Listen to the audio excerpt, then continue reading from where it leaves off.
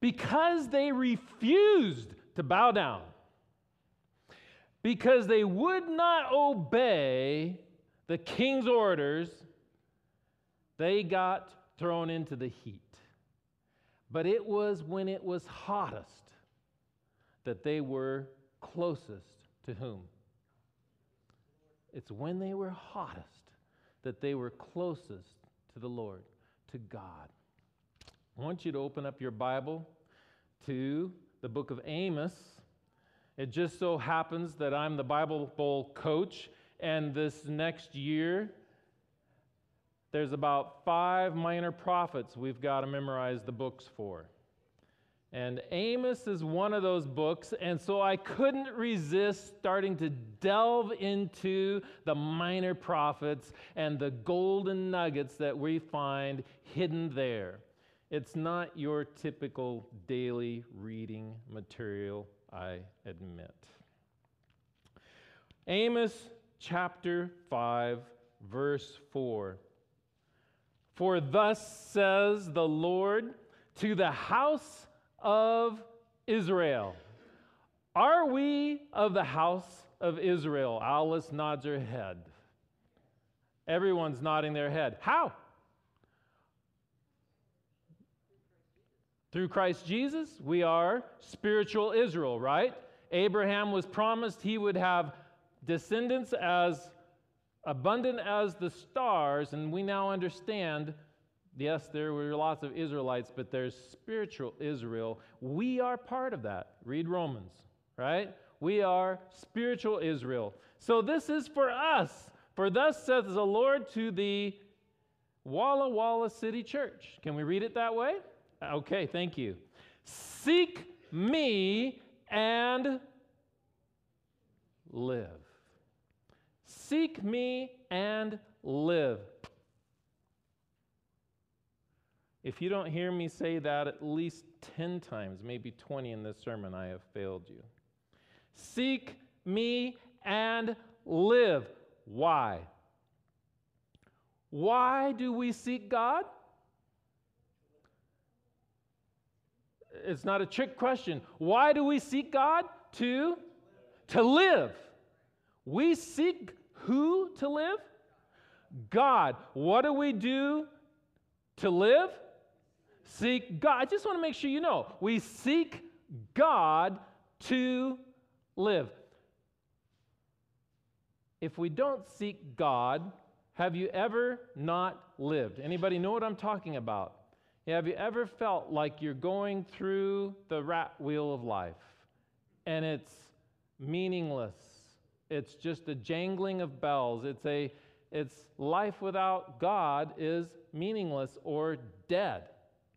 I've tried filling that void in my heart through computer games.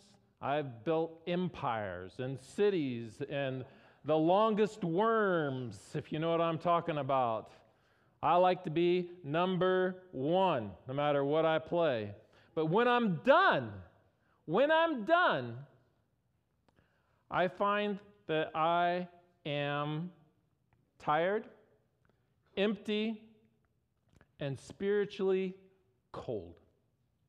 Tired, empty, and spiritually cold.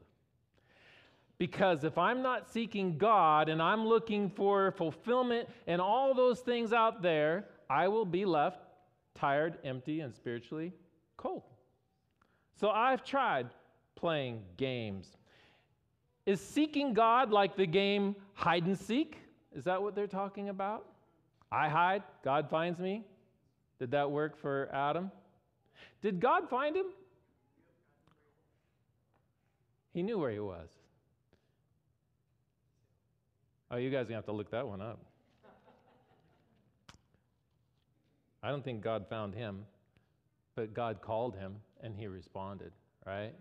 God called him. Is seeking God like earning God's favor, like putting money in the spiritual bank account? I've tried this. I run a business, a cleaning business, nothing elaborate. I clean homes. I spend lots of time on my knees.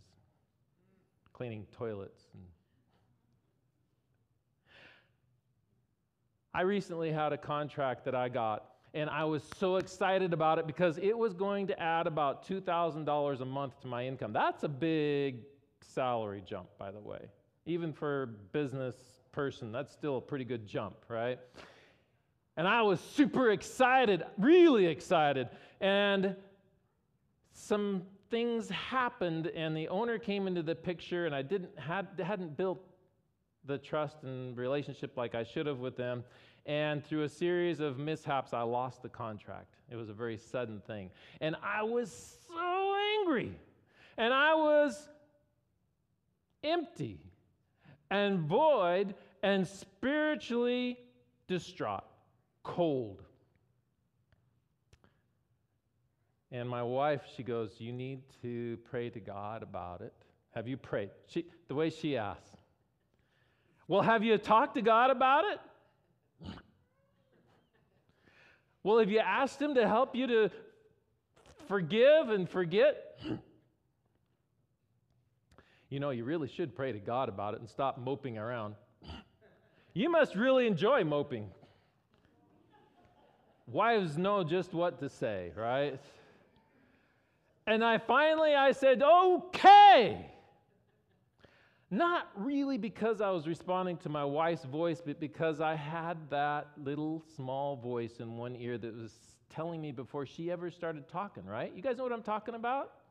That said, Jerry, you need to take it to God and just give it to Him. Cast all your burdens on Him because He's able. He can handle it. But you can't. Speaking of myself, I can't handle it. And so I was in the car and kind of with a tear down my cheek, I said, Lord, take it. You know, and Heidi had lots of words. You know, look, He probably has something better in mind. There could be much better. Maybe this would be the wrong thing for you. Now, so I did. And do you know, I kid you not, that moment, I had a burden lifted from my heart. That moment. And it hasn't bugged me since. Fact is, my eyes were opened after looking at the situation. I realized this wasn't going to work anyways. We had issues with Sabbath trying to work around this. It was a very large winery. And I had lots of advice about that too. You sure you should be cleaning a winery? I'm like, well, I'd clean Walmart too, even if they sell wine. There's a difference between supporting the industry and cleaning a building. If you need to talk with me about that afterwards, okay?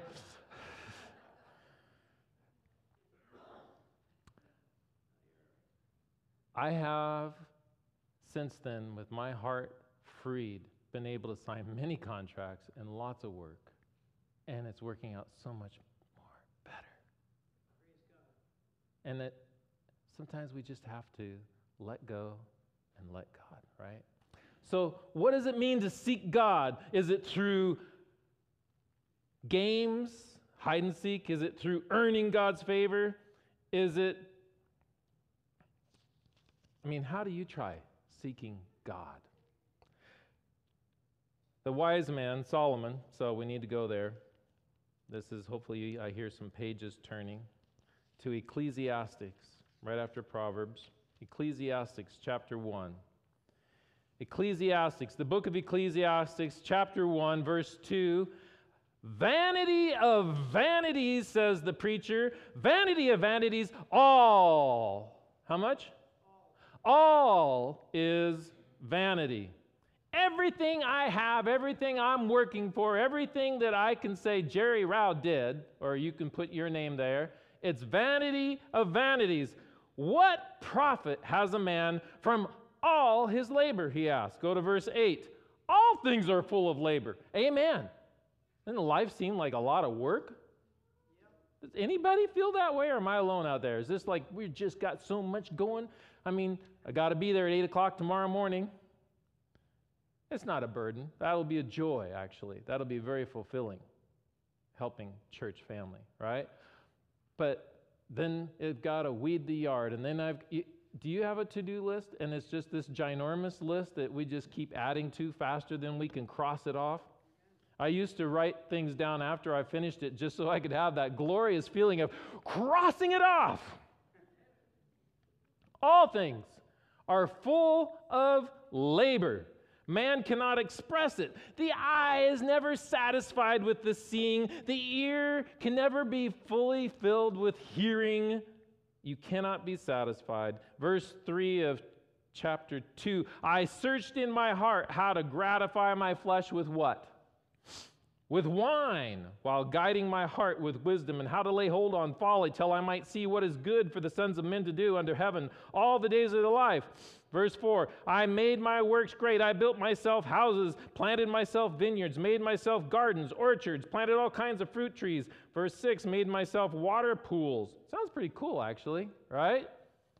You ever wish for that summer home, the winter home, the summer home, the pool, the hot tub? By the way, most of my customers don't use their hot tubs if they have one, and the ones that don't have hot tubs want one. I've got to do something about that. I'm sure that I could work out some arrangement. When you have it, you're no longer satisfied and you want more, or you find it's not fulfilling, or most people that can afford it don't have the time for it. Anybody relate to that one? I acquired male and female servants and had servants born in my house. Yes, I had great possessions of herds and flocks, more than all that were in Jerusalem. I also gathered for myself silver and gold and special treasures. And so I became great and excelled more than all who were before me in Jerusalem. But he makes sure you know that his wisdom remained with him. Bless the psalmist. But seek what? Seek ye first the kingdom of God. Matthew 6:33. Did we not sing that this morning? Seek first the kingdom of God. Seek the Lord and live. You can write this down. He gives meaning to the meaningless. He gives purpose to the pointless. He fills our empty hearts. He gives us love when our hearts grow cold. Matthew 24:12, we don't need to turn there, but Matthew 24 says, the love of many will grow cold. Speaking of the end of time. We'll come back to that verse later. Seek me and live. We need to seek God to heat up our spiritual lives, just like the three Hebrews. When were they closest to God? When they were the hottest. In the back of your bulletin, you'll see this story. But this Monday, I was talking to one of my customers. He is a successful farmer in the valley, and he was saying, please pray that it will get to at least 80 degrees. I'd like it to get to 80 degrees today. And the wind needs to die down. I'm like, good luck. You might get the 80 degrees, but I'm not sure you'll get below 15 miles. Anybody who remembers Monday, it was kind of a breezy day. And I'm like, what's the deal with 80 degrees? He goes, well, we have a bunch of peas that we planted, and the weeds are coming in, and this is the time. There is a window of time that we need to spray the weeds. And he says, when the temperature, anybody here farmers? Okay, so I can talk and make a mistake, and if I say something wrong, then nobody's going to find fault with me. Okay, good. He got into some technical details, which I cannot explain to you. I would have asked the farmer to explain to me. I went on the internet and tried to search this one out. It ain't there. I couldn't. It's farmer's secret, I think, because what I found out, and Ken, you'll like this actually, is that when somewhere between 70 and 80 degrees, the peas actually excrete a waxy-like substance. Did you know that? No.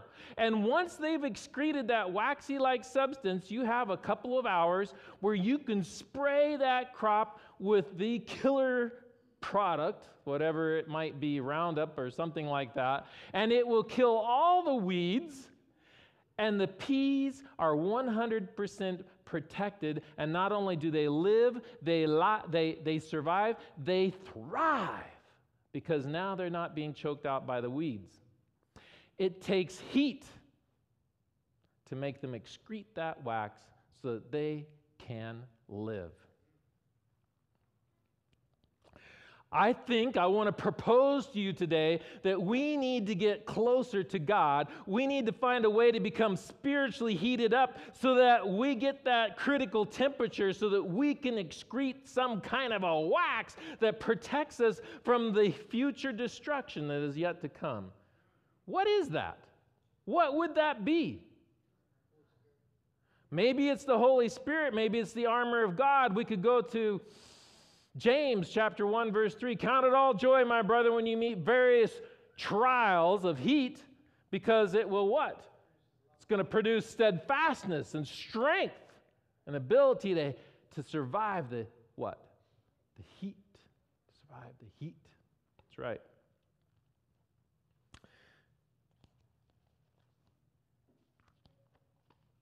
I'm going back to Amos. Seek me and live, but do not seek Bethel.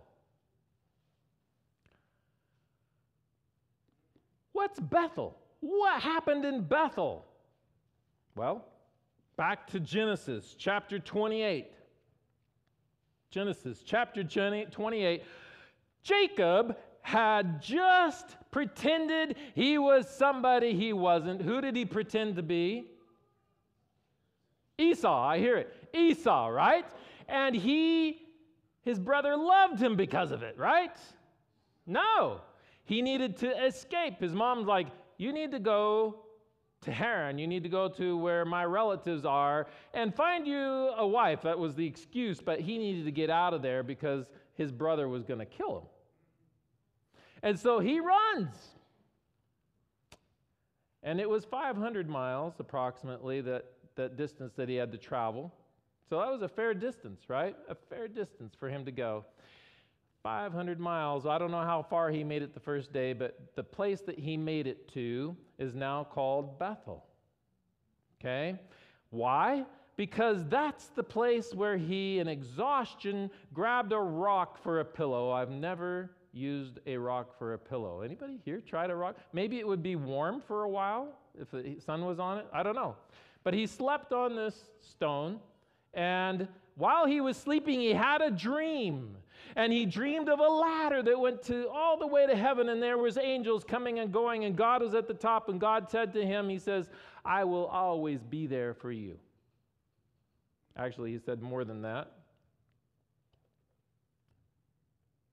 He said more than that. I'll summarize it for you. I will bless you. I am with you. I will keep you, and I will never leave you. That's what God said. And then Jacob woke up from his dream, verse 16, and he said, surely the Lord is in this place, and I did not know it. What mistake did Jacob make right there? I know none of you think he made a mistake. What mistake did he make?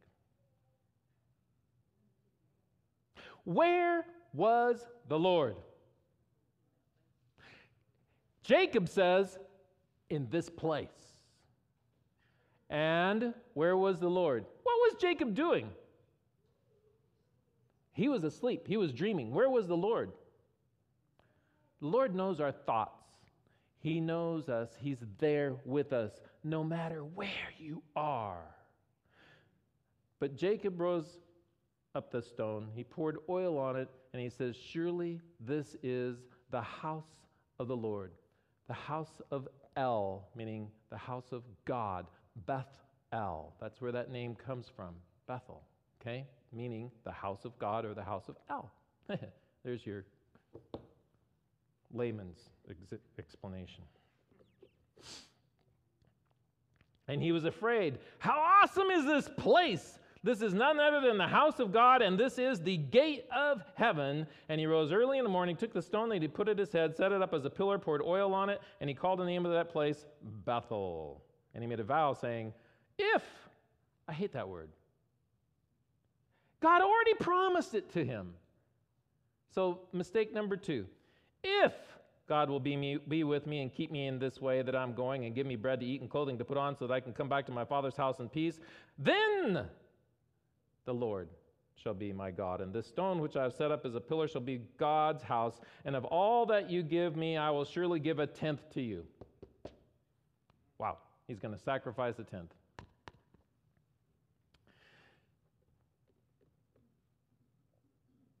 We tend to deify the altar rather than the sacrifice.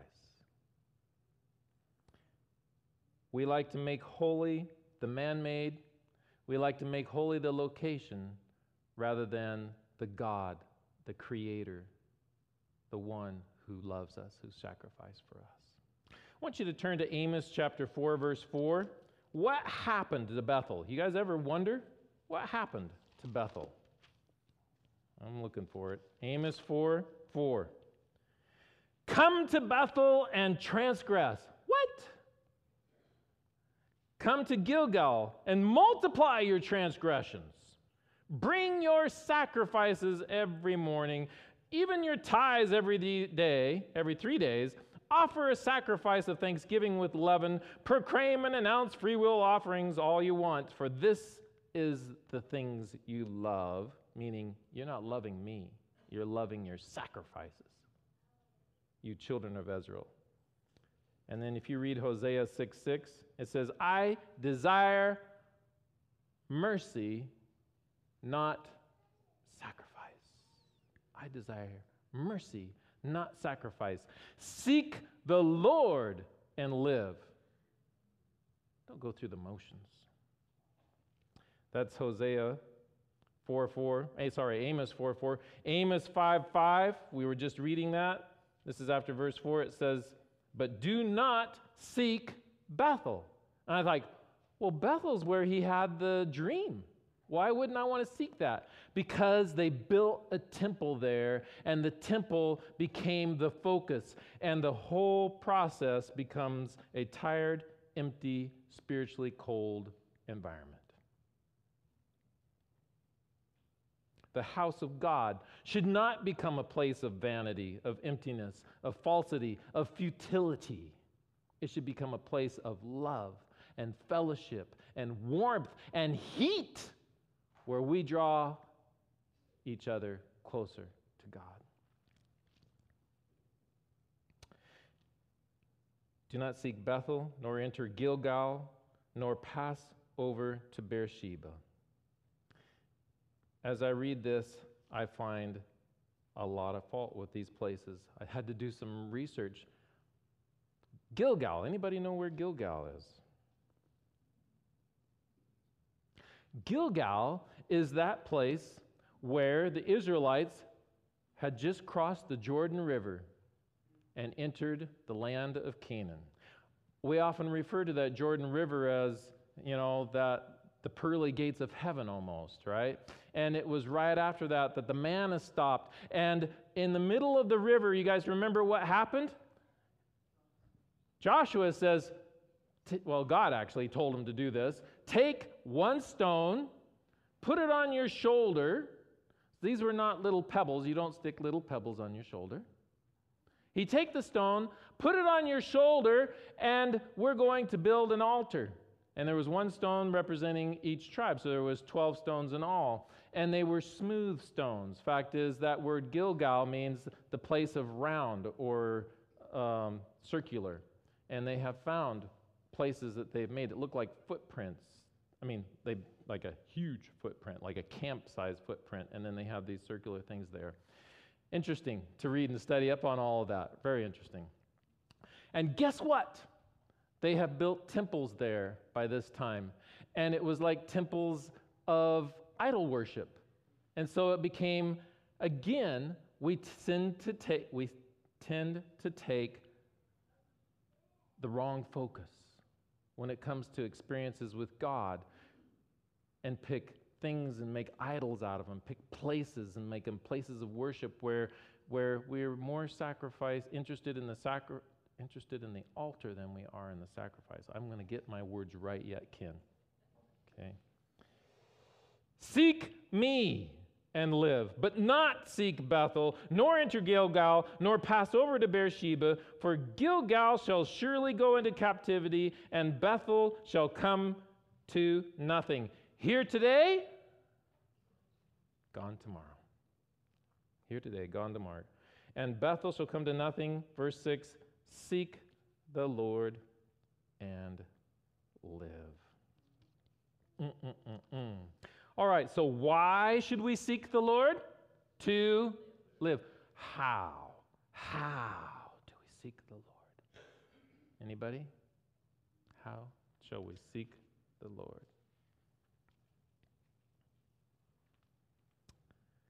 I want you to open up backwards. Again, we have Hosea as one of those chapters, those books that the Bible Bowl team has to memorize. So just flip back a few pages, really. Hosea chapter 12, verse 6.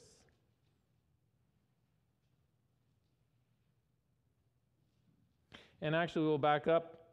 He says, yes, speaking of Jacob, verse 4, he struggled with the angel and prevailed. That's another thing that happened when he struggled with the angel there at Bethel. He wept and sought favor from him. He found him where? In Bethel. So there's a good side to what happens at Bethel, but God's saying, don't go to Bethel to find me. Seek me and live. He found him in Bethel, and there he spoke to us. That is the Lord God of hosts. The Lord is his memorial. I want you to read that again. This is verse 5. What is the memorial? The Lord is his memorial. We are to make the Lord the memorial, not make the church or the sacrifices that we make the memorial, but to make the Lord the memorial. And then here it is. This is how you do it. So you, by the help of your God, return, observe mercy and justice, and wait on your God continually. How do we seek the Lord? Did you catch it? So you, by the what? By the help of your God. What does that tell me? I can't do it by my own. He's got to do it. I've got to rely on him. That's how. I have to seek him and trust him. How do I seek him? You guys remember Jonah, Micah? What's in Micah? Micah chapter 6, verse 8. You guys know the song? He has shown thee, O man, what is good and right. What is it? What does the Lord require of you? He wants you to seek him and live. Remember that, right? So what is it? But do justly. Does God want justice? If you go to Matthew chapter 24, verse 12, right now, where he says, and the love of many will grow cold, go there. I want somebody to go there right now. Please go there. Matthew 20. We miss it. We miss it. Why does the love of many grow cold? Somebody find it and read it for me. Or just tell me what it says. I know, the preacher's not supposed to ask the audience to do this. Because of the increase of wickedness, the love of most will grow cold. Or, New American, because lawlessness is increased, most people's love will grow cold. And I was thinking lawlessness. That's the word I was looking for. Because of lawlessness, their love grows cold. Does that make a difference? Have you ever seen somebody that breaks the law?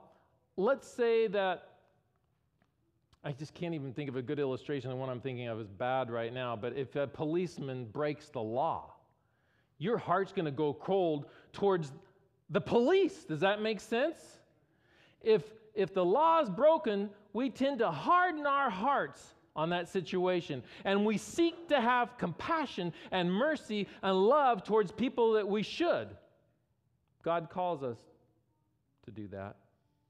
Micah 6:8 asked us to do just that, right? What does it say? But to do justly, or to do justice. But without just or law, our hearts are going to what? Grow cold.